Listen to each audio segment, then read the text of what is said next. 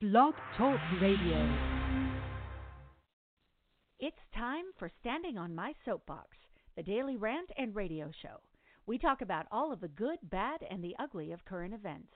Join your host, Scott Fullerton, and co-host, Craig Hurley. You, our listeners, are invited to call in and stand on our soapbox with us. Call 347-989-0126 between 4 and 5 p.m. Eastern Standard Time, Monday through Friday. That's 347-989-0126. Now, here are your host and creator, Scott Fullerton, and co-host, Craig Hurley. Well, welcome, everyone. Standing on my soapbox. It is Wednesday, July 24th, 2019. We appreciate you tuning in all this week. We'll be here today and the next 2 days, 3 o'clock Pacific, 6 o'clock Eastern Time. I just realized we have to change our opening. We have the wrong time from our last before June. I am your host, Scott Fullerton. In just a couple of seconds, I'll have my co-host, actor and writer Craig Hurley, join us. Please give us a call. Let us know what you want to talk about today. There's lots of news going on politically and lots of stuff happening all over the world. Let us know your opinion, 347-989-0126. Again, that's 347-989-0126. So let's go ahead and stand up on my soapbox and start talking. Craig Hurley, how the heck are you? What's going on, dude? Nothing much, man. I've been in front of the TV all day. It's been a big political day on the news, so I've been glued to it. Because and I have not been in front of the TV all day. So, but I still know kind of what's going on. It's interesting stuff. I thought it was very good. I liked the way it was going. I think that both sides had some good points to do. I think Mueller surprised a lot of people in both his cadence and his, I don't want to call it falteringness, but he looked, I don't know the best way to say this. He was competent but looked the worse for wear, if that's a way to say this. I mean, he talked a little haltingly. He looked his age. I mean, God bless him, the man's turning 75 years old in a week. Right. And I don't know if, all of his previous experience and everything, we all know him as this young, vital guy. Even I think his last appearance before Congress was 10 years ago when he was just mid-60s, which is still a young pup. And so I think people might have been a little shocked by his cadence today. I think they might have been a little frustrated. He did say 198 times that he wouldn't be able to talk about the question. Right. Well, that would depend on the question. Like what question? Well, that's the thing. I thought he was very fair to both sides. He said he is not going to answer any questions on the origin of the report or the Steele dossier because that's what the Republicans wanted to go after him on because that's currently in front of the Inspector General of the U.S. They're looking into that. And so he said, I'm not going to answer any questions on that because it's an ongoing investigation. And he also said, I'm not going to do any opinions outside of my report for about what I thought of the Attorney General and people involved in it because I was told in that memo yesterday day before yesterday from the Attorney General's office what he can say about the Justice Department. And as he said from the beginning, he wasn't going to talk outside the scope of what was in his written report. Of what was already in the report. Correct. Right. So I think he was very fair that way. He wouldn't, when Democrats were asking him what he thought of Attorney Barr doing his summary, he said, I'm not able to talk about that. When Republicans asked about what about Peter Strzok and his affair with such and such, he said, I'm not going to talk about that. It's an opinion. So, he was fair to both sides, I thought. I thought it was very fair. Right. Frustrating, but fair. It was frustrating. I'm sure to both sides. That's the thing. Opinions are not fact. They're just beliefs. So, until you get your facts down, and that's all he's talking about because that's all he put in the report. He's not putting any opinions in the report as well. Exactly. The things he did make points on, made a point of saying, he did say there was not obstruction. As much as the president's been saying there's no obstruction, he said, I can't say there was an obstruction. I can say that I wasn't able to charge him on obstruction. So So we made that clear to everybody. So let that go into it. He's not. Even though he's a prosecutor, he's still not. That is like, we've discussed this. That's up to Congress to figure out what the punishment actually is for a president that obstructs justice and cheats to get elected. So exactly. That's up to Congress on that punishment. Exactly. Personal opinion and some opinions of some of the people I'm in the haunted house and listen again. to a little bit of the opinions afterwards. But my personal opinion and what some people got out of it was that they probably should have flip-flopped the hearings, whereas they started with first with the obstruction and then went into what's the C word? I'm blanking all of a sudden. Contempt. Well, no, the collusion. Collusion cannot be called collusion. The C word. They started. See you next Tuesday. I don't know what exactly. C word you're actually talking about. No, they started with the obstruction and went to the collusion when I think it would have been better served to start with the collusion first and then go to the obstruction. I think they should have flip-flopped the places he was in. But other than that, I mean, that's just semantics and everything. They still got their points, but I think he was more animated in the second part of the collusion than he was in the obstruction part, and that's the one you really need to get across if you're going to do anything with the president. So I thought it was kind of a little bit after. I think he did say, Mueller did give the opinion that he can still be indicted once he leaves the presidency. A sitting president cannot be indicted for anything, according to DOJ statutes, but someone that's out of office can be. That's whether they're office before or after. So I think there's enough evidence where he could be, if he does not get reelected, he could be charged with obstruction of justice. Now, if he gets reelected, I don't know what the statute of limitations are. Maybe 6 years down the line or 8 years down the line might make it impossible for that to happen. But I think charges could be refiled if he loses this election. Whether they will or not, who knows? But I think it's according to the stats on the Electoral College, they've already won. So I don't know how we're going to actually get that to change. I'm glad we're getting into this because I've been actually reading up a lot on Hitler and his shenanigans. They had a great democracy in 1930 in Germany, a great democracy. They were, there was all these rights that people were being given, and immigrants' rights, and all this stuff that was happening. That was just all these civil rights, not violations, but rights that were actually being given to people. Their democracy was exactly that. It was for the people, and it was done by the people. He took over and became. He made their democracy a circus, and he made them all, start looking like clowns. And really, he was the biggest clown of them all, and couldn't run a government worth a damn. And there's a whole article on in Newsweek, and I tend to feel like Newsweek's been around for a minute, and they're a pretty legitimate source. They sometimes push really far left, but I tend to say that they're a pretty legitimate source, and they're talking about exactly what I'm talking about right now. The circus that is happening is literally happening right in front of us. We're witnessing it almost on a daily basis.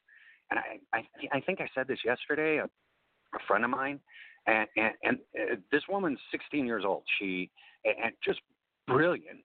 And she's like, if you think somebody's a clown, why do you continue to go back to the circus? So, part of that is our responsibility as us, all of us.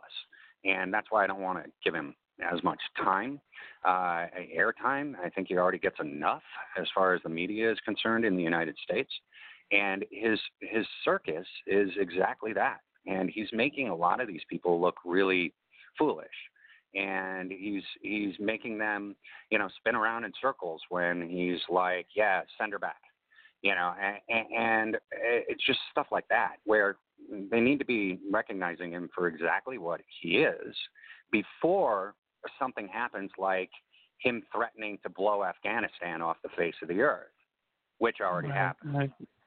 And we got the president of Afghanistan right now going, excuse me?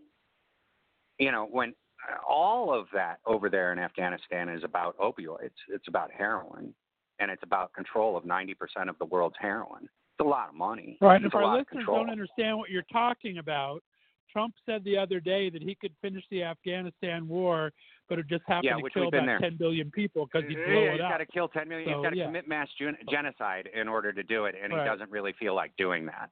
Right, exactly. Which is also one of Hitler's moves. You know, it's very Hitler-esque. He very did dictator. try it. Hitler did try it, unfortunately. Hitler did, and he succeeded. Hitler succeeded. He killed over 6 million Jews. He succeeded. Right. And he killed a whole bunch of other people, too. It's not like he threw them into gas chambers. He was actually fighting them and killing them. There were the French, there were the Spanish, there were the Russians. The Russians were heavily involved in World War II. And then they switched over to our side when Hitler attacked them. But they were in alliance with Hitler at one point. They were part of the Axis. So all you got to do is really look back on history. And then they turned and became part of the alliance when Hitler turned and attacked them, which spread himself way too thin. He should have never attacked Russia. That was part of his problem. That's part of how he lost. But our current president has threatened to blow Afghanistan off the face of the planet by killing 10 million people. And the president of Afghanistan is like, excuse me? And then the freaking Taliban, dude, was like, that was very irresponsible of you to say. The freaking Taliban. Yeah, when you're getting chastised by the Taliban, you know you're doing something a little funny. Yeah, there's something up. Yeah, and we all need to really pay attention to that. And it's things like you and I talking about it, and other people. If please call in 347-989-0126, and thank you for listening. It's about those people listening and actually taking it into heart and being like, whoa, I do see this repetitive nature in what one dictator did as opposed to what this current president is doing. Kids in cages, the immigration policies, ICE, all of that. Even though they were in play before, they have stepped up their game. And they have stepped up all of their raids. They have stepped up all of their deportations. So, it's things like that where we really got to pay attention because it can slip real fast. And we're humans. We procrastinate dude, I don't know. We ruin everything when we procrastinate. You have to take action. And if you don't, then whatever it is, whatever entity, the dictator, the authoritarian, whatever it is that he is, takes over. And we really can't let that happen because then we have like World War III. And that's going to be nasty. That's going to be friggin' nasty. World War III is just going to be nasty. And nobody's surviving that shit. We already went through this with the Cold War. Nobody would survive anybody being hit by a nuclear warhead because we have nuclear warheads here. So say somebody launches on us. And immediately after launch, we also have the missile defense system where we can try to knock it out of the air. But if immediately after their launch, we counter launch. Right. And so we're blowing them off the face of the earth at the same time they're blowing us off the face of the earth. No one's surviving that. So it doesn't really accomplish anything. So that's what we're trying to avoid here. And we really need unity on all of this instead of the division that is currently happening. And no doubt, I've said this before, and you've said it before, and we've all witnessed it before, and even before we were born, there's racism in this country. And it'll always be here as long as people are blaming other people for their own shit, for their own mistakes in life, for their own not getting up off their asses and actually going out and living a life and getting the job that they actually deserve, as opposed to just some job that somebody else is capable of doing. Obviously, somebody else who isn't even a citizen and can't even speak English is capable of doing it. So what kind of job actually is that? So go up and get the job that you freaking deserve.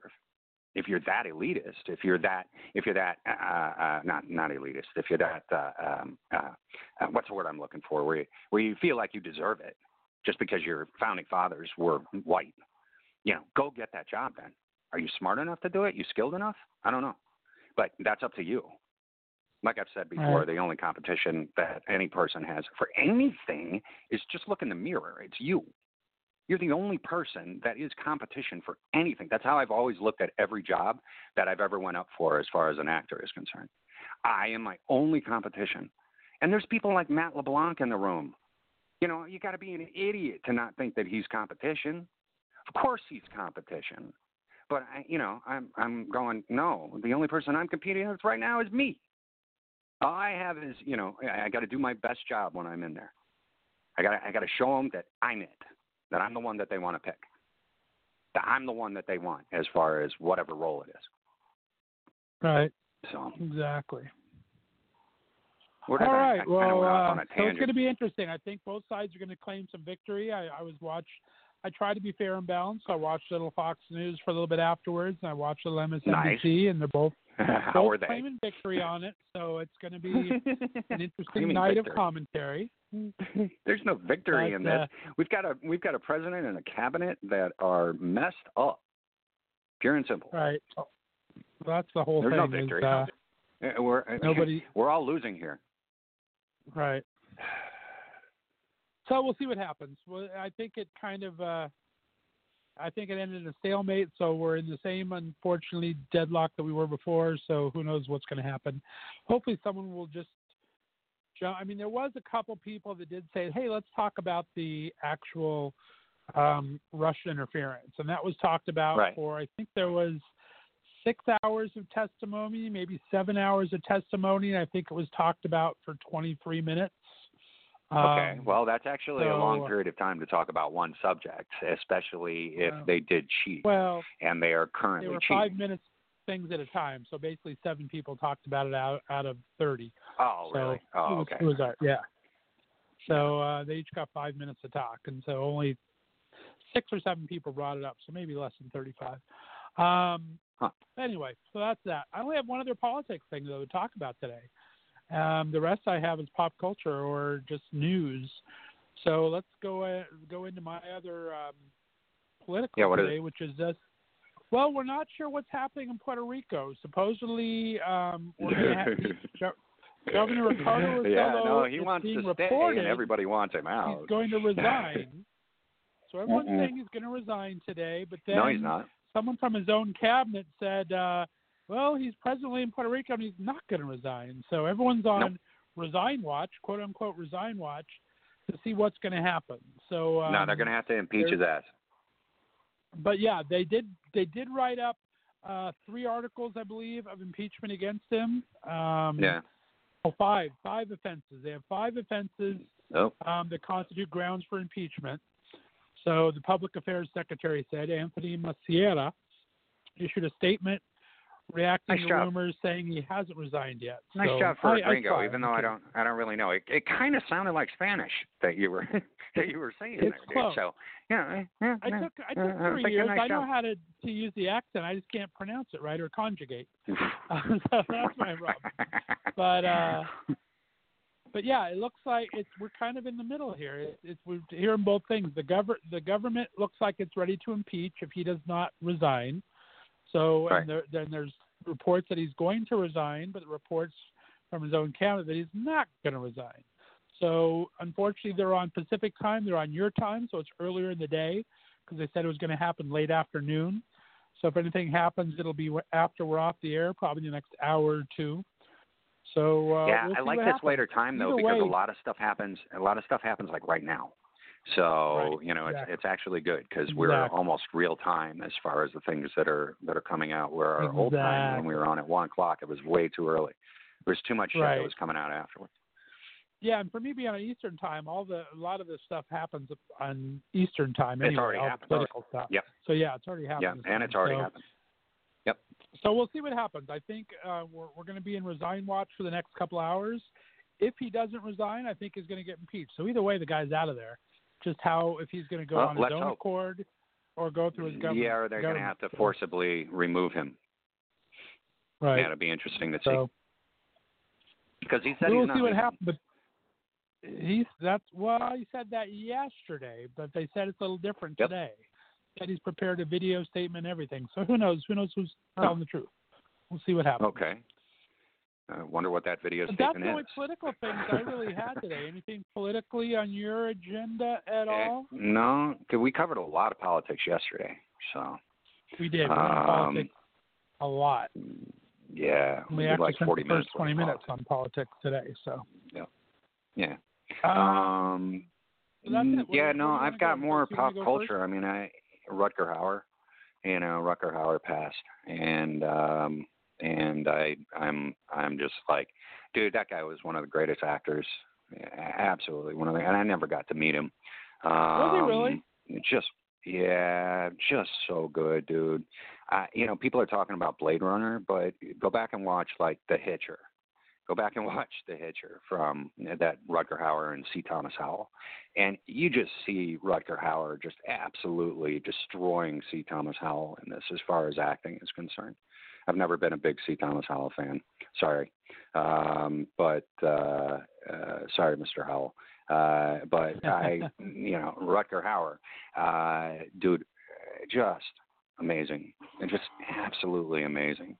And I have from accent what I bias understand, or something. I just assume since he talks like Arnold, he's a horrible actor too. I don't know. Nice. I never knew he was a good actor. Nice. No, a lot of people are, talking about Blade Runner and that role, right. And because he was definitely iconic.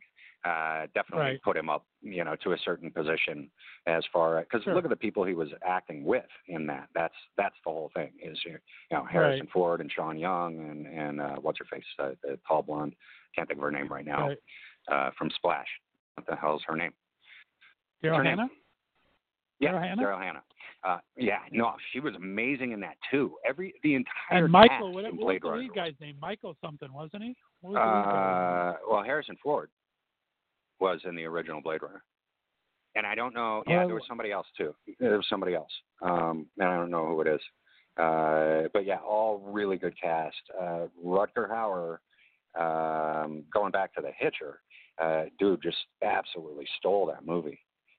He's so good in The Hitcher, and he was definitely complimented in Blade Runner. I mean, dude, just with that entire cast, they were all amazing, and he was right up there with them.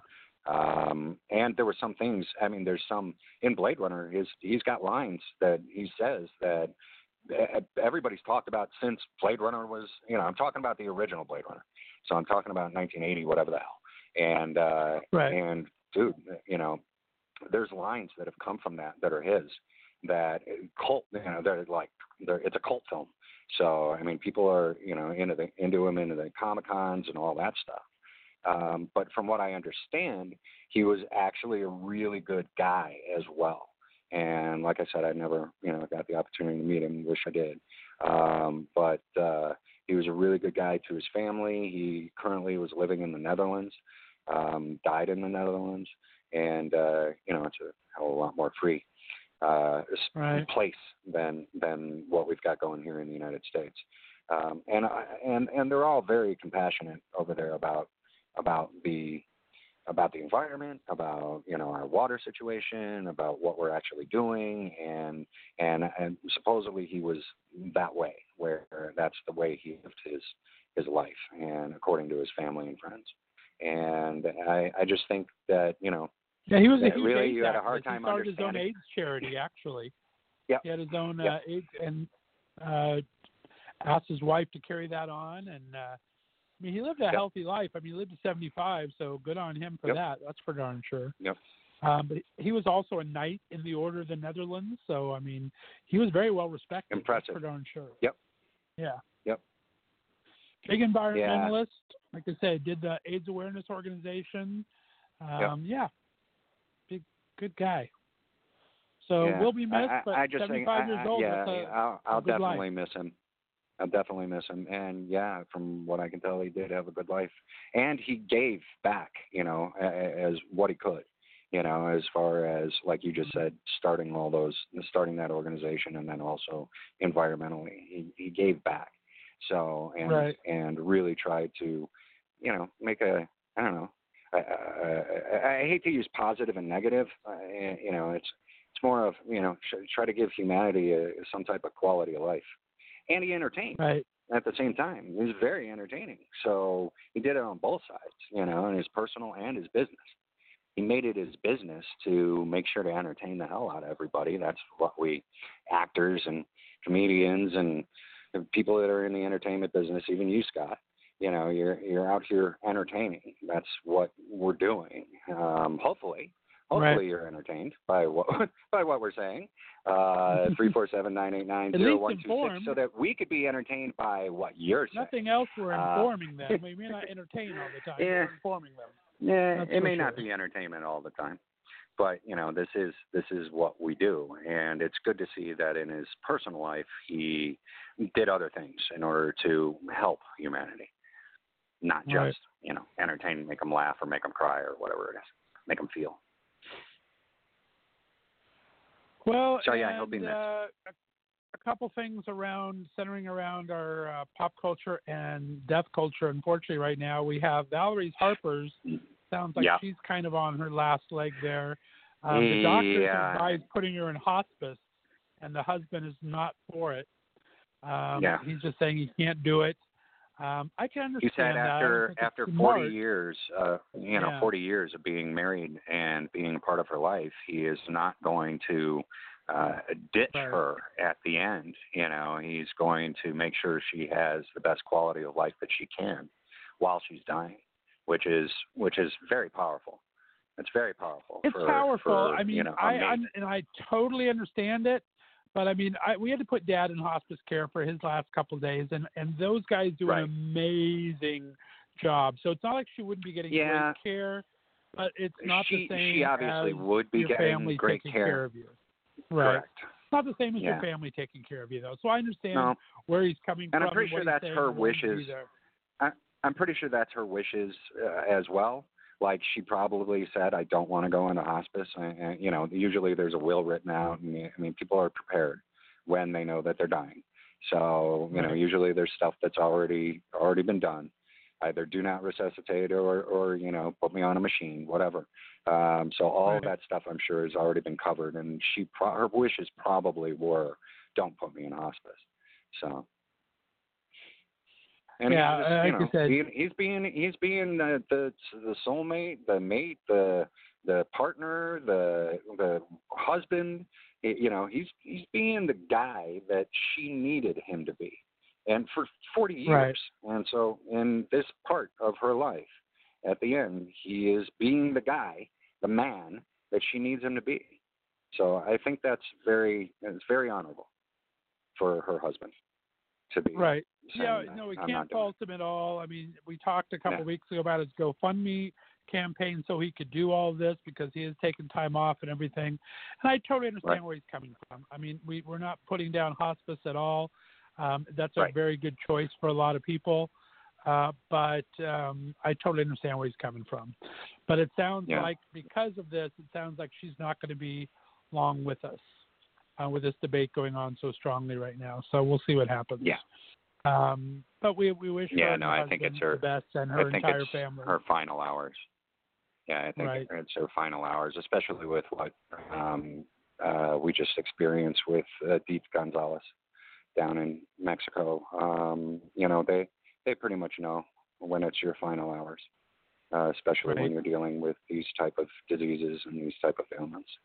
So, it's they know. And he's saying, cancer. You can't run away from cancer at this point. Unfortunately, you can hold it off a bit, but you can't run away from it. Battle it. You gotta battle, right? Exactly. Yep. Then the last thing in our sad in the death news, we talked yesterday about Luke Perry's son doing a great tribute to him by going on to his poster in Hollywood for his last film role on the Hollywood film. And how we find you out today think that he is so hot. I thought that his son is. Yes, we do. Okay, I wasn't going to bring that up 2 days in a row, but since you did, yes, thank you very much.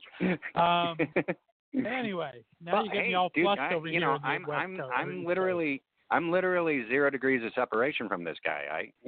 I mean, how old is he? I don't know how old he is. I didn't look. Maybe he looks like I don't know how old he is either, but he does look like he is mid-20s exactly. So. Yeah. If he's not underage, dude, I'm 0 degrees of separation from him. There you go. That's my type. I can put in a word. Leave it there. We'll leave it there. Moving on. I'm blushing over next here. Time I talk to like Gabrielle Carteris, that's all I got to do. There you go. All right. Let's mention it. All right. Well, speaking of that, anyway, so we talked about that yesterday, and I thought it was a very touching tribute. If you haven't seen the video, there's a nice drone video of it, so look that up. It's on I think his son's name is Scott, right? And it's on his son's Instagram page. Is it Jeff? I'm not sure. Jeff. I thought it was Scott. Okay. Perry? All right. Anyway, it's on his son's Instagram page, and it's not Jeff Doherty or Jeff Perry. It's something about his wrestling thing. Something about his wrestling thing. Anyway, look. His name in wrestling. Oh yeah, I don't know. I don't have a clue. Sorry, I missed that. Yeah, I don't have a clue.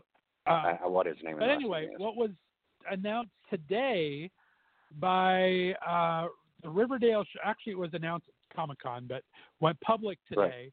Showrunner Richard Aguirre-Sacasa from Riverdale announced this weekend at Comic-Con that Shannon Doherty is going to be back for the season 4 premiere of Riverdale, and the episode title is In Memoriam. It's going to be a tribute to Luke Perry from the entire cast. Right. And Shannon put out a statement. I am deeply honored to pay tribute to Luke on Riverdale. The care in which the show takes in honoring his memory is beautiful. He is missed today, tomorrow, and forever. So I have no idea what kind of character she's going to play, if they're going to incorporate her character for a previous life from him, or if it's just going to be a different character. It has not said how she's going to portray this character, but it's going to be a one-time on the open. Rumors. I've heard a couple of rumors, and like I said, I'm 0 degrees of separation, so my rumor sources are pretty good, and that it's more along the lines of they are paying tribute to Luke, but within the confines of Riverdale. And I'm not sure what she plays, and I may be wrong. But that's what I understood. Is it's going to be an in-character thing. So. That it's an in-character thing. That they are paying tribute to what Luke's character did on Riverdale as well. Like they're showing those moments. Right. So I'm not sure exactly where Shannon plays, or what she plays, or what she's doing there. I'm assuming it's a character of some kind.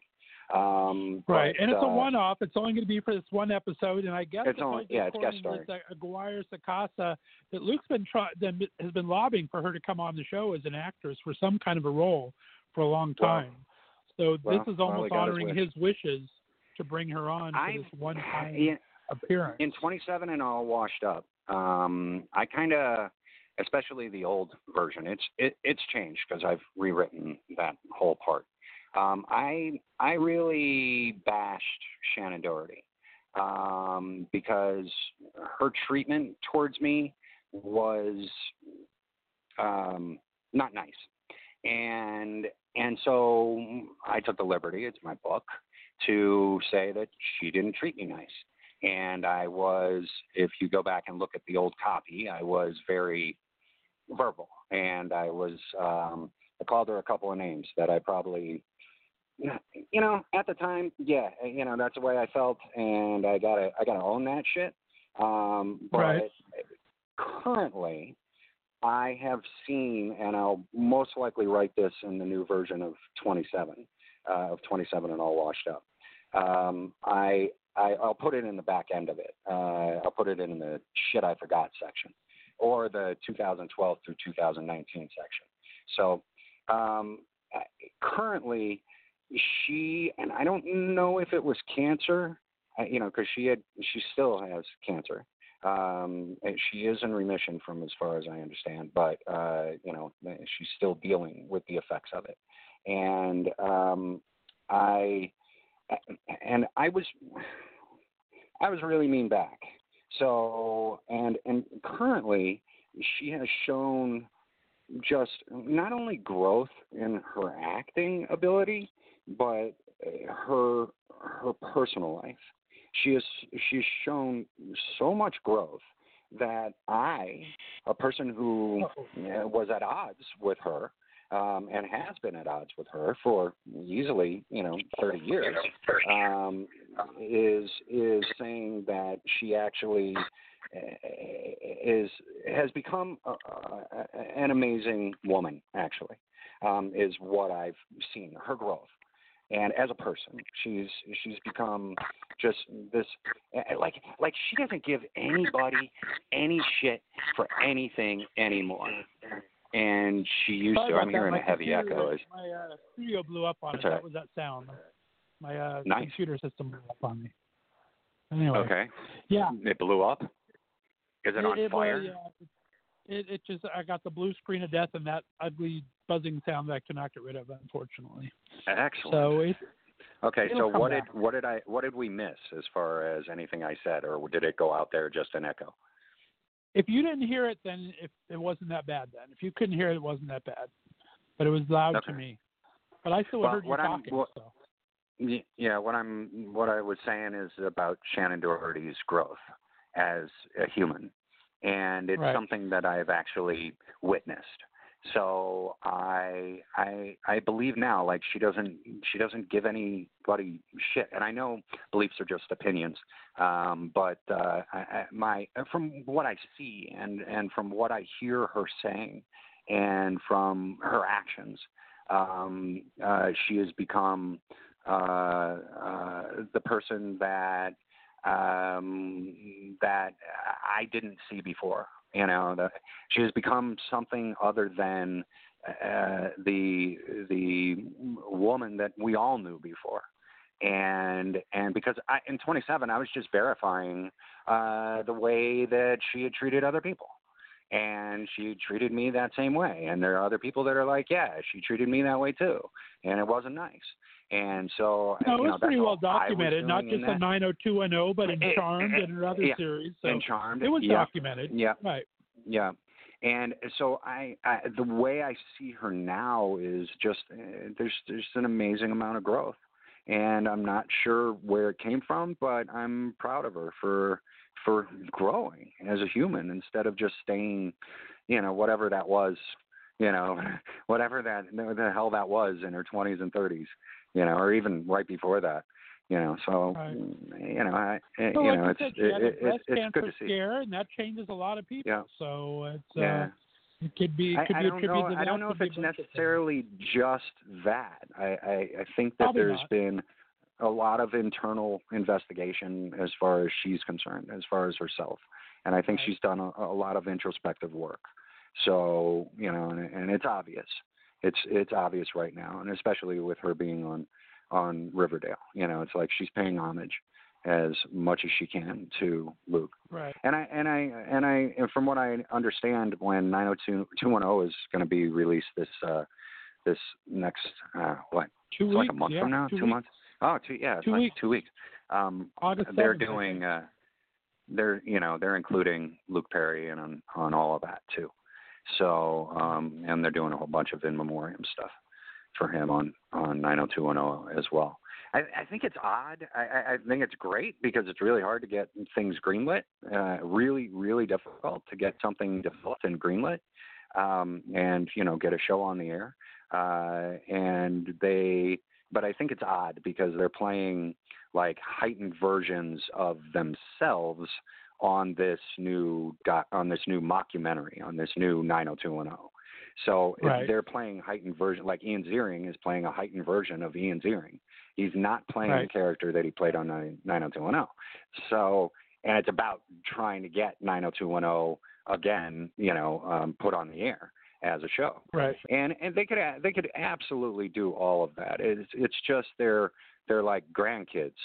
Sorry, they're all kind of old now, so it would be like they're grandkids, and I'm looking at it myself too. Because like my kid is I mean, I guess you could do 90210 in college, but then it's not Beverly Hills 90210 because it's about the high school students. So Exactly. you need to get some people that are in high school. And that's going to be a little tough because unless all these people are going to play younger than they are. Although my daughter just graduated from high school, so I guess, they could actually just play themselves. Or not themselves, but the characters that they used to play and then show their kids. I was going to say, look at the 90210. kids on Riverdale. They're all in the mid-20s playing high schoolers, so that doesn't matter. Yeah. Well, TV. that's always happened. Dude, that's always happened, including with this 90210, the old 90210. And, we had people on there that were in their 20s and they were playing 16. So that always happens. Yeah. All right, we're going to wrap this up. We're going to play a little tribute to Valerie and to Luke and to Rutger. This is my buddy Michael Mott. He is a composer out in New York City. He's got a new Broadway show, In the Light, that he is shopping around town. And this is his song, Gone, from there. We'll be back in a couple of minutes. You got about 15 minutes to call in at 347-989-0126.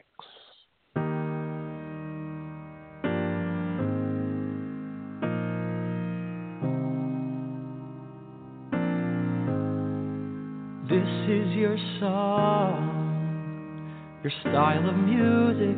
Though I can't sing it well, what the hell? Guess I'll give it a try, and with a sigh, it's yours. It's yours to keep.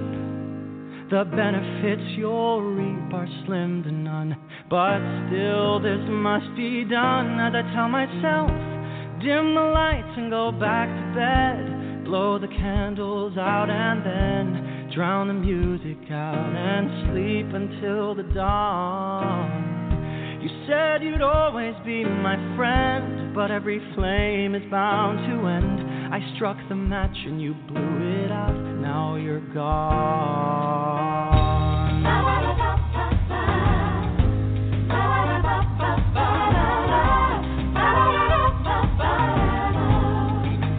After an afternoon, when you come back down, you said you'd be here waiting, celebrating what we had. Too bad the tables have turned around. You turned me away. I think about you every day, every minute. I still hear you say, dim the lights and go back to bed. Blow the candles out and then drown the music out and sleep until the dawn.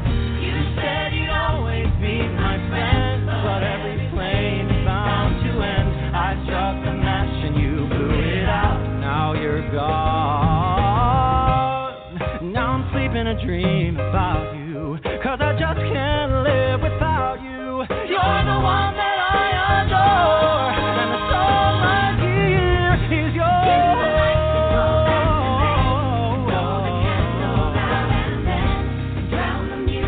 And sleep until dawn. You said you'd always be my friend, but every flame is bound to end. I struck a match and you blew it out. Now you're gone.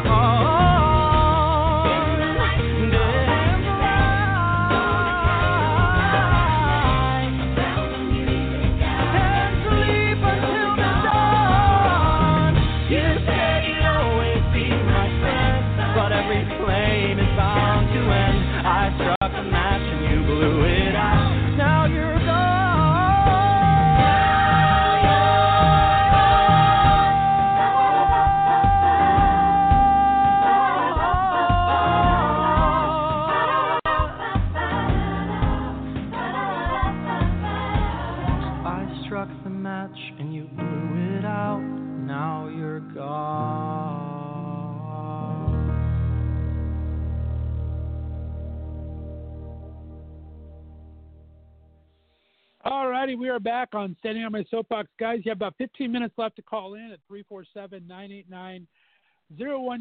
Let us know what's on your mind. We've been talking about a little bit of politics today, a little bit of pop culture. I did miss one piece of politics I want to jump back to because I forgot about it. Part of the Trump's rules and all this immigration thing, they're putting all these new rules out that you and I have talked about the last couple of weeks. One of the things they've talked about is they're ending, for people that adopt, they're ending citizenship for that. So, which is really weird to me. So there's actually an LGBT couple, two dads, that are suing the State Department because their daughter, they adopted this daughter, and that's a squeaky door. Oh, yeah, no, dude, I didn't mean to interrupt the thing. Wait, I didn't mean, because it's a really important story, but yeah, dude, this is like.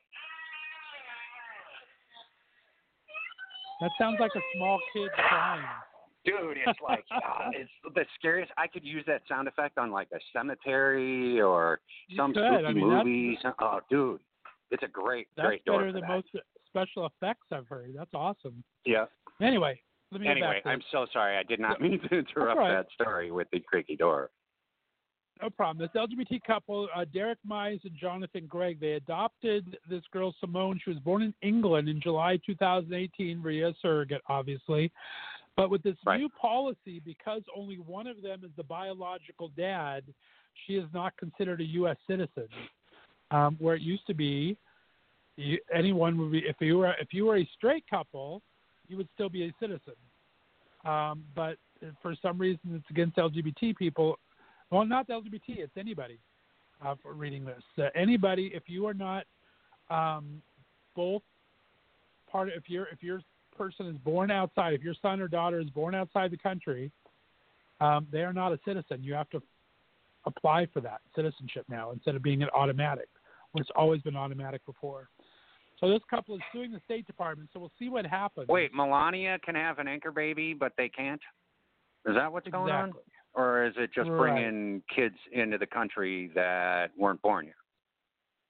And we're talking from England, of all places, too, that this one's from. So I thought that was interesting, but I'll jump off that because I didn't want to talk too much politics. I just forgot that story. I thought it was important. So I want to bring it up. No, it actually is. It's a really important story, and it goes right back to Handmaid's Tale, man. You need to really watch that show. It's on Hulu. They go through a whole bunch of things that happen in the United States. There's all these flashbacks on the show, and it shows how everybody's rights were slowly taken away, and then it leads to shit like The Handmaid's Tale. So I gotta be honest with you, dude. I don't think I'm going to watch it. It's just I'm not watching it personally because I think it's too depressing. My news is the real news is depressing enough. I think if I had to go to entertainment for more depressing news, I would just have to flip my wrist or something. No, they're just kind of verifying. They're just kind of verifying what could happen. So, and it's a slippery ass slope. And it is happening. We've got people questioning now. We've got our government questioning whether or not these children are citizens of the United States. So if they're from someplace else, and that's the beginning of what all, what causes all the rest of the shit. So we need to pay attention, and we need to talk about them. It's really important. And I do get, I don't want to sit there and watch depressing. But the thing is, it's like we want to see her get out of this. We want to see the lead character, what's-her-face, Moss, get out of this. And she, after the lead character, the actress, after being on Mad Men, she took her money and optioned the book and then got it licensed. Dude, got it distributed via Hulu. This is a badass who's the lead on this, and she's also freaking producer on it. So, and she owns the rights to it. I mean, it's a badass production. So, it's really worth watching, and she did it for a reason. She did it at this time for a reason. No, Elizabeth Moss. What's her first name? Definitely, and and speaking of great casts too, there is it's an amazing cast. Yvonne Strahovski. I don't know if you ever saw Chuck, but that was like one of my favorite shows forever. and I thought she was awesome in that. Alexis Bledel, of course, is from Gilmore Girls. I'm a huge fan of Stan, who we've had on the show, wrote for a couple seasons. I mean, Marissa Tomei, Joseph Fiennes did a guest starring. Yeah, Joseph Fiennes. Joseph Fiennes. Dude, he's oh my God, I almost swore. He's so sick. This dude is so good in this, and just so creepy, and we hate him. So yeah, dude. No, the cast is absolutely amazing. Cast is amazing. So and the way they shoot it is just so spooky, just so scary. You know, you really got to watch it. No, I get that you don't want to be. And I might watch an episode or two to see if I'll get into it, but I just think it'll depress the heck out of me. So we'll see. It is very depressing, and it's very the torture that these women are going through and stuff. It's like horrific to watch, and it's like, well, we've done this to women in the past, you know, and this is the way it was actually in Puritan days in 1600s in the United States. So, you know, I mean, they're reflective very much of that mirror. And we've done it to them in the past. And what's to say that we're not going to do it to them in the future? I've said this over and over. I live Women 5 currently, miles from Amish country. It's happening here kind of little. I wouldn't say it's that far. Like, you know, the Amish or even the Mormons, they haven't pushed it that far. So, you know, I wouldn't go there, but it's really close. It's really close. It doesn't take much to get there. They fought, you know. All right, we're running out of time. Let's move on. 200 years. Two more stories I want to jump on today. One I think is interesting about being a stupid business. Forever 21 is a clothing store for little teenage girls and young adults that try to get all the little fake bling and everything. They are accused of fat shaming because they sent out a Atkins diet bar with all of their online orders, including plus size orders that they do. I mean, can you be much more stupid? No. I can't believe that. Oh, that's an advertising mistake. They got a whole bunch of those bars probably from you know, who is it? It's a giveaway. They try to do a giveaway every other month or so. But is that a giveaway you really want to be a partnership with, a diet bar, especially when you have plus-size items that you send out? No, like, dude, really? that offends the skinnies. That offends me, dude. That is just rude. That's rude. Why would they do that? I mean, that's a marketing mistake. How can you be that tone deaf in today's society where everything is offensive? You're really tone deaf to do that. So I thought that was an amazing piece of Isn't Forever marketing. 21? Aren't they? They're looking at closing stores. They're not doing very well as it is. So this was a really bad don't even know. Yeah. Now you got a bunch of people talking shit. Yeah, no, I thought that they're not doing very well. I thought that they were closing stores over the next year. They're known for their fads and their deals and everything for young adults, and just a really, it's mostly female. I mean, it's just not the market you're going to send diet bars to. Wow. I just don't think they read their market at all. So, I mean, that's just so tone deaf. I don't understand how people can be that silly. Yeah, in this market, that might be in the way this world is right now, that might be a fatal blow to Forever 21. Yeah, if they weren't in trouble before, they're going to be now. They're in trouble now. It's going to be interesting to see how they get their little happy butts out of that one. But I thought that was an interesting article today. And then finally, I want to finish on an uplifting note, but my computer died again, so I got to pull it up real quick, see if I can get it back up here. There was a 9-year-old boy. He's a 9-year-old autistic boy. And, all right, my computer's coming back up now, so let's see if I can find where he's from. He is in – it doesn't say. Anyway, 9-year-old boy, autistic boy, has been bugging his mom, Lindsay. The kid's name is Christian Larson. Mom's name, Lindsay Larson, been bugging his mom for a while that he wants to have a birthday party with his friends. So his mom is kind of worried, but decided How autistic is this guy? Like, I don't know. Like, I don't know. Yeah, There's a severely video that autistic I did not watch. I just read the story, but he's probably severely functioning autistic. We'll put it that way. Okay. He's on the spectrum. Okay. I don't know where he's at. So Okay. anyway, his mom sent out invitations to this 9-year-old birthday party and only got one RSVP. And Wow. she's kind of worried. She's kind of seen that she doesn't have a lot of friends in school and everything for when she drops them off. Right. So she kind of did a Facebook post that she was a little worried about this. So a family friend that lives out of town contacted the local football coach that she happened to know. His name was Dan Holtry. And Nice. this Nampa High School, so it's in Idaho, I guess. Idaho is where this is from. Nampa High School in Idaho, this football coach, Dan Holtry, got his team together, and the team was all for this and surprised everybody when they went ahead and had the birthday party. There was about 6 kids that did show up, so it's better than the one that RSVP'd. Nice. Six neighborhood kids and a couple kids, like 3 neighborhood kids. 3 neighborhood kids did show up. But all of a sudden, the entire football team from this Nampa High School in Idaho showed up and just made the whole thing go crazy. I mean, the kids were loving it. They helped them play games. They were part of the action on everything. Played with these guys for the entire song and just made this kid's birthday. So I just thought that was a very encouraging, uplifting thing, and good to the coach and football team of Nampa High School in Idaho somewhere. I don't know what part of Idaho. But I thought that was a great really cool story I wanted to end on today. But you can look it up. Look it up, and there is a video on it of this high school kids with this 9-year-old boy. And I just thought that was an awesome story. We talk a lot. You worked with Burke, of course, from Life Goes On, and I like upgrading stories. He's Down syndrome, not necessarily on the autistic spectrum, but I just love uplifting stories like this. So very cool. I've also had a lot of autism in my life, and I've been associated with a bunch of people that have had autism.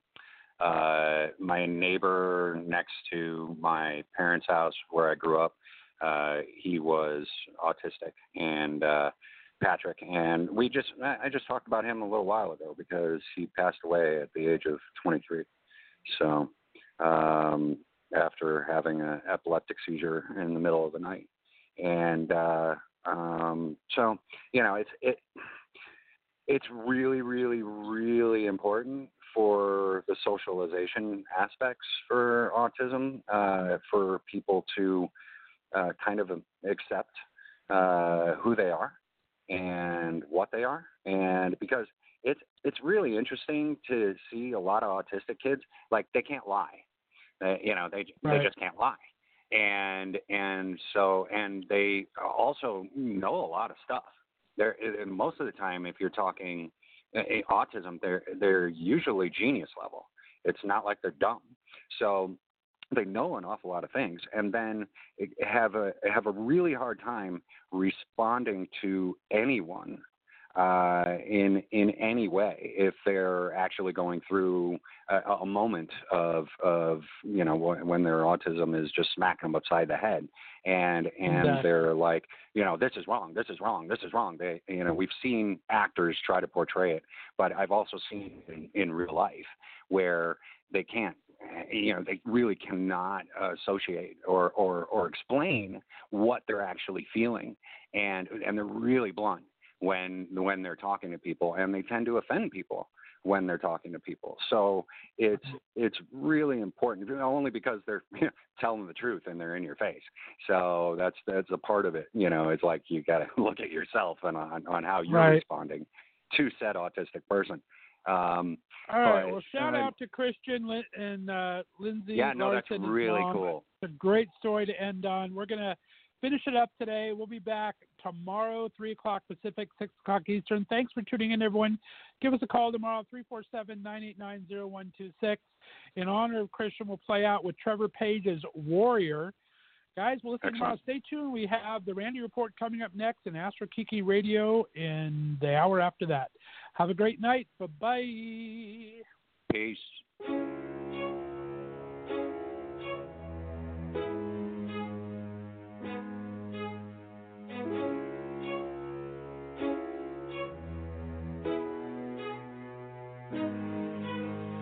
Open your eyes and tell me, is this what you believe? Into the depths of darkness, as dark as it can be. I will hold you tight and we will rise up with the sun. With my hand in yours, companion, we'll fight until we've won. Can't you see it? The beauty.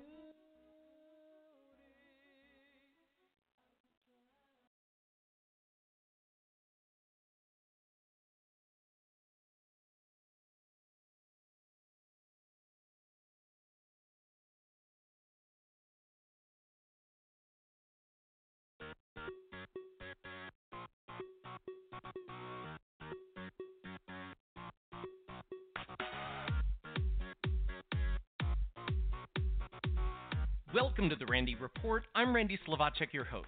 I'm also the writer and editor of therandyreport.com, where you can find me every single day on the internet reporting on the daily news cycle in terms of politics, pop culture, and entertainment news of interest to the LGBTQ community. In this week's headlines, Mayor Pete Buttigieg did an interview with a country music radio show, but the radio network refused to air the interview. Pop star Ricky Martin has joined hundreds of thousands of Puerto Ricans in protest calling for the resignation of the island territory's governor. Organizers of the upcoming Str8 Pride Parade got more cease and desist letters after illegally insinuating major corporations were sponsors. Oscar-winning queer-themed film Moonlight was named the best film of the 2010 decade. All that and more in this episode of The Randy Report.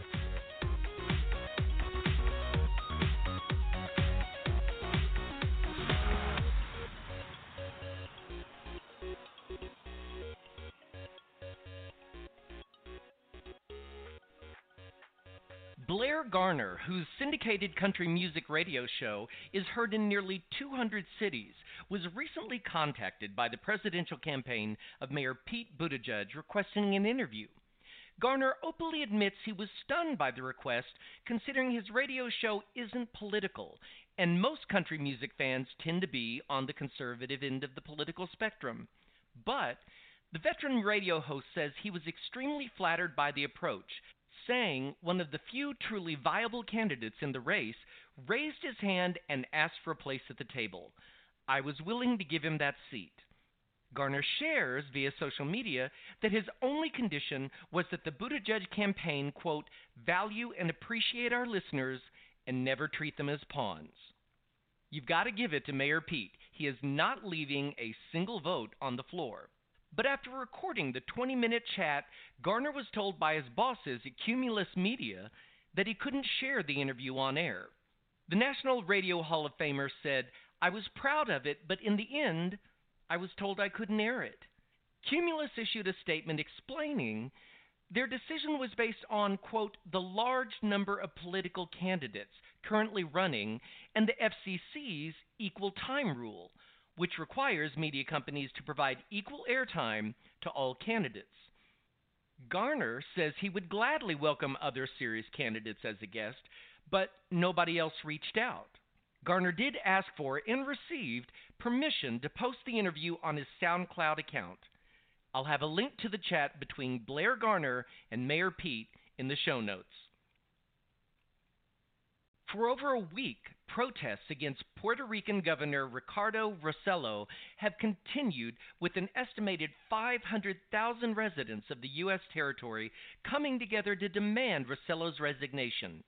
The New York Times reports that hundreds of thousands of people swept into the capital of Puerto Rico on Monday, shutting down a major highway and paralyzing much of the city. After years of mounting frustrations due to recession and austerity measures, plus a slow-moving recovery after Hurricane Maria, it appears the island territory was a powder keg waiting to ignite. The news of hundreds of mocking, homophobic, and sexist text messages between Rossello and his advisors that were leaked last week, appearing as a kind of bro culture, looks to have been the tipping point. Buses full of protesters streamed into San Juan, the territory's capital, as well as planes arriving from the mainland. International pop star Ricky Martin, who is the target of some of the homophobic text messages, has been on the ground in San Juan helping to lead the protests. In a video he posted to Instagram, Martin said he was tired of the cynicism. They put down women, they put down the LGBT community, people with disabilities. It is insane. We are tired. We can't take it anymore. Take a listen. We're tired of the cynicism. They put down women. They put down the LGBT community, people with disabilities, corruption. It is insane. We are tired. We can't take it anymore. I do live in America, but I have to come to Puerto Rico to let the world know that we will make a change. When Puerto Ricans get together and we do it in orderly, we can make amazing things happen. And that's why we're here today. He's going to listen to us. We just can't take it anymore. Puerto Rico has suffered enough, and it's pretty much barbaric what he's doing. We're tired, and we're angry. The leaked messages between Rossello and administration officials included Rossello using the word faggot repeatedly to refer to political rivals. Officials also used other well-known gay slurs I can't use here. Some of the messages targeted Martin himself at one point, as I mentioned earlier.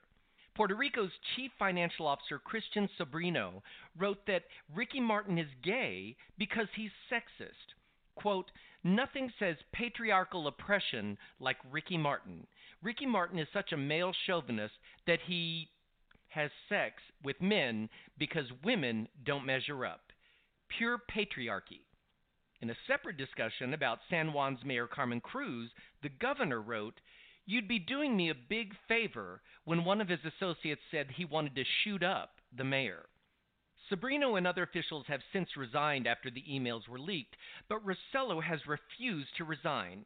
He says he won't run for re-election next year and he will step down as the leader of his party, but he will remain in office.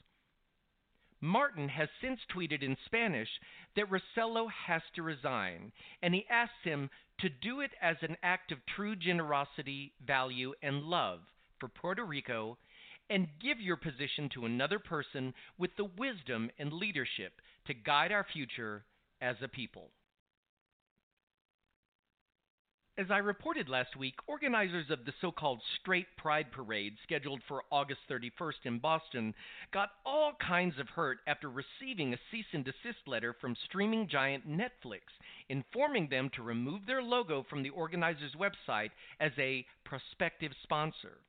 Operating under the name Super Happy Fun America, the organizers included Netflix along with dozens of other major corporations on their website. But the streaming giant penned a letter saying they were unafraid of bullies and added, "Our legal department is here, it's queer, and it's telling you to steer clear." Since then, other major corporations have called the Str8 Pride folks out. Bank of America has reached out, informing Super Happy Fun America to, quote, "remove Bank of America's name and logo from all of your organization's print and online materials." Then, travel website TripAdvisor got wind of the homophobes using their logo, and they weren't having it either. TripAdvisor's legal team got sassy, weaving in the titles of several LGBTQ anthem song titles. Here's just a sample. "I am writing on behalf of TripAdvisor LLC concerning Super Fun Happy's unauthorized use of TripAdvisor's logo as displayed on your website. I'm coming out and saying this clearly. You are infringing upon TripAdvisor's intellectual property rights. Further, your statement that you are in negotiations with TripAdvisor as a potential sponsor is completely false. To be precise, your use of the TripAdvisor trademark and our beautiful logo infringes TripAdvisor's trademark and trade name rights. TripAdvisor's trademarks are protected in many countries around the world and over the rainbow. We've become a well-known brand for our reviews of hotels, restaurants, experiences, and even the occasional YMCA. But we weren't born this way. We obtained that recognition through significant advertising and promotion since 2000. We have not authorized you to use our name or logo in any way. You need to calm down. You are not sponsored by, associated, or affiliated with TripAdvisor in any way, and thus, your use of our marks could confuse the public as to an affiliation with TripAdvisor. These inaccurate statements, which I trust do not show your true colors, infringe on TripAdvisor's rights under the Lanham Act and impinge upon our freedom to decide with what organizations we want to associate our brand. Have a little respect and remove those statements. TripAdvisor and I will survive without being associated with your event. There's nothing vogue or acceptable about making false claims about others merely to support your own cause. If I could turn back time, I would tell you not to use our name in the first place. You make me feel, mighty real, disappointment that you thought this might be an acceptable way to do business. The travel website also tweeted, TripAdvisor is a proud and inclusive workplace. Our lawyers are definitely the most creative defenders of diversity. The tweet also tagged gay divas whose song titles they used, like Madonna, Lady Gaga, Diana Ross, Cher, Cyndi Lauper, and Gloria Gaynor. IndieWire, one of the top sites for Hollywood and movie news, has ranked its top 100 films of the 2010 decade, and queer-themed Moonlight, Academy Award winner in 2017 for Best Picture, topped the list for its, quote, sprawling look at romantic desire and the emotional hardships of the African-American experience folds its fixations into profound creative tapestry. IndieWire's Eric Cohn writes, rich with evocative images and tender exchanges, the filmmaker's treatment of Terrell Alvin McCraney's play In Moonlight, Black Boys Look Blue displays the rare capacity to make grand statements with small gestures. The movie explores the plight of a young black man across 3 eras, searching for his place in the world while struggling with his sexual identity under the burdens of class and a broken family. But much of that arc unfolds through sequences that defy the boundaries of a traditional plot. Instead, the story's power comes from the gaps between words and an ongoing battle to find the right ones. It's an astonishing mood piece about the nature of being marginalized on many levels at once, end quote. 3 more LGBTQ-themed films made the top 100. Pariah was ranked number 70. Call Me By Your Name was number 18. And Carol landed in the top 10 at number 7. I'll have a link to the full list in the show notes. Newly out rapper Lil Nas X has now tied the record for the most weeks, 16, at the top of the Billboard Hot 100 chart with his smash hit, Old Town Road. The other record holders are Mariah Carey and Boyz II Men's One Sweet Day, and Louis Fonsi, Daddy Yankee, and Justin Bieber's smash hit, Despacito. The 20-year-old also scored 8 MTV Music Award nominations today, including Song of the Year, Video of the Year, Best Collaboration, Best Hip Hop, Best Direction, Best Editing, Best Art Direction, and Best New Artist. Also in the mix for Moonman statues is openly bisexual Halsey for Artist of the Year and Video for Good. And LGBTQ ally Taylor Swift received 10 nominations, many for her new Pride anthem, You Need to Calm Down. The 2019 MTV Video Music Awards will air on MTV on Monday, August 26th at 9 p.m. And that brings me to the end of this episode of The Randy Report. If you enjoy catching up on LGBTQ news in a quick podcast, I'd appreciate it if you wouldn't mind sharing The Randy Report with your friends. I like to think of this podcast as the 60 minutes of gay news, only shorter. And remember, you can find me every single day on the internet at therandyreport.com, where I cover the daily news cycle regarding politics, pop culture, and entertainment news of interest to the LGBTQ community. Thanks for listening, folks. See you next time.